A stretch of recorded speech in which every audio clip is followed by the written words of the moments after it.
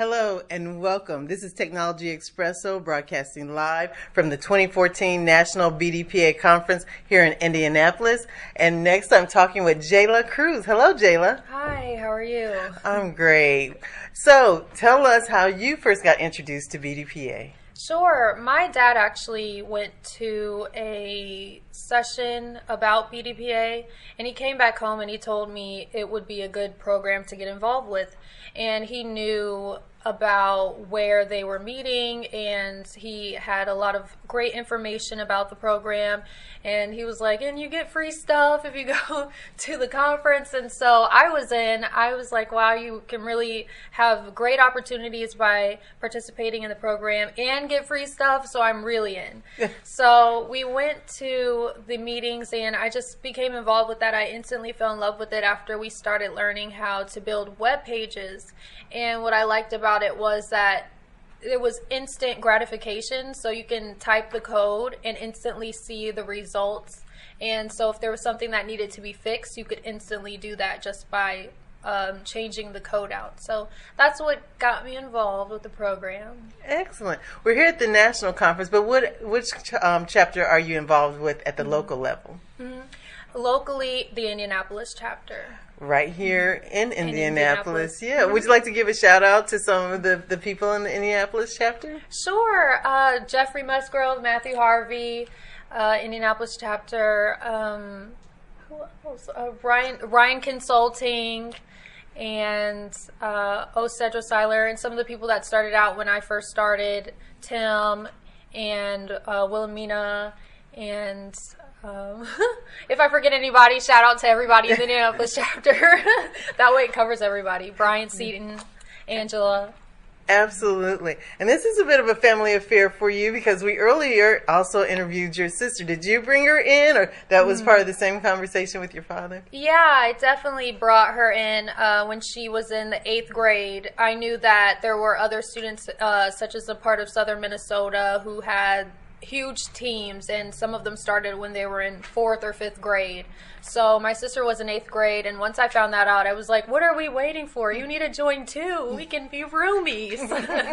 So she joined, and it's great to see how she's expanded, and over time she's grown to really enjoy the program too. And so you've been to more than one conference. What has been some of your highlights of even some of the past conferences? And now that you're coming, what do you look forward to at the conferences? I would say my favorite part is the awards gala. And I like it because it feels like a family reunion. Everybody's there, and it's a supportive environment where you really get to immerse yourself with the IT leaders of the future and all the professional people, and just everybody that's really there to support you and your endeavors and what you're going to do in the future. And you get to learn so much about what information technology is, or someone who's a speaker there who's speaking about what it took for them to get to where they are. So that's what I really love. Everybody's all dressed up and they look very nice, and so it's just a great occasion. Yes, as IT, we clean up very well.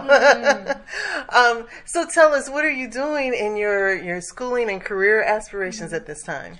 I am wanting to get my degree from the IU School of Informatics and Computing in Media Arts and Science.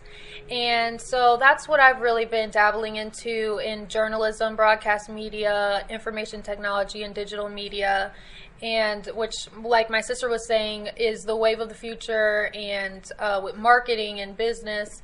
I also have several things I like to do outside of information technology, but still bring that in. I have a blog that I started early this year, which is called Chic-technista.com, which combines chic and technology with the ista, like fashionista. So Chic-technista.com. And it's a fashion, business, and technology blog that touches upon confidence and being one with technology and yourself and business, and still making technology appealing to women and younger audiences of people so that they can see it in a different light.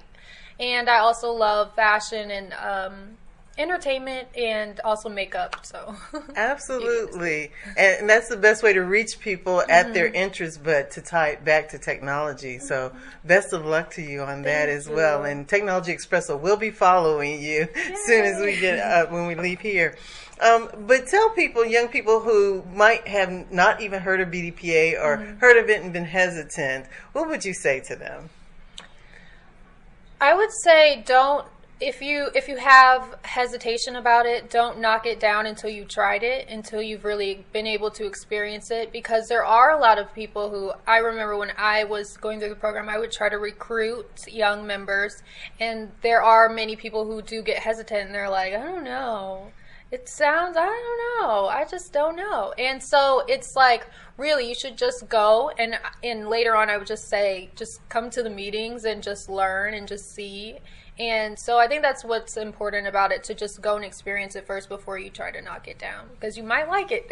Absolutely, absolutely. And I do say that BDPA actually supports diversity in many different ways, because last night at our opening ceremonies, when the students said, I am your future, we had a vast array of, aspirations. And one way or another, BDPA will support our young people in any way we can. It's a great experience, I think, and you're a living example of that. So best of luck to you and enjoy the rest of the conference. Thanks. Thank you.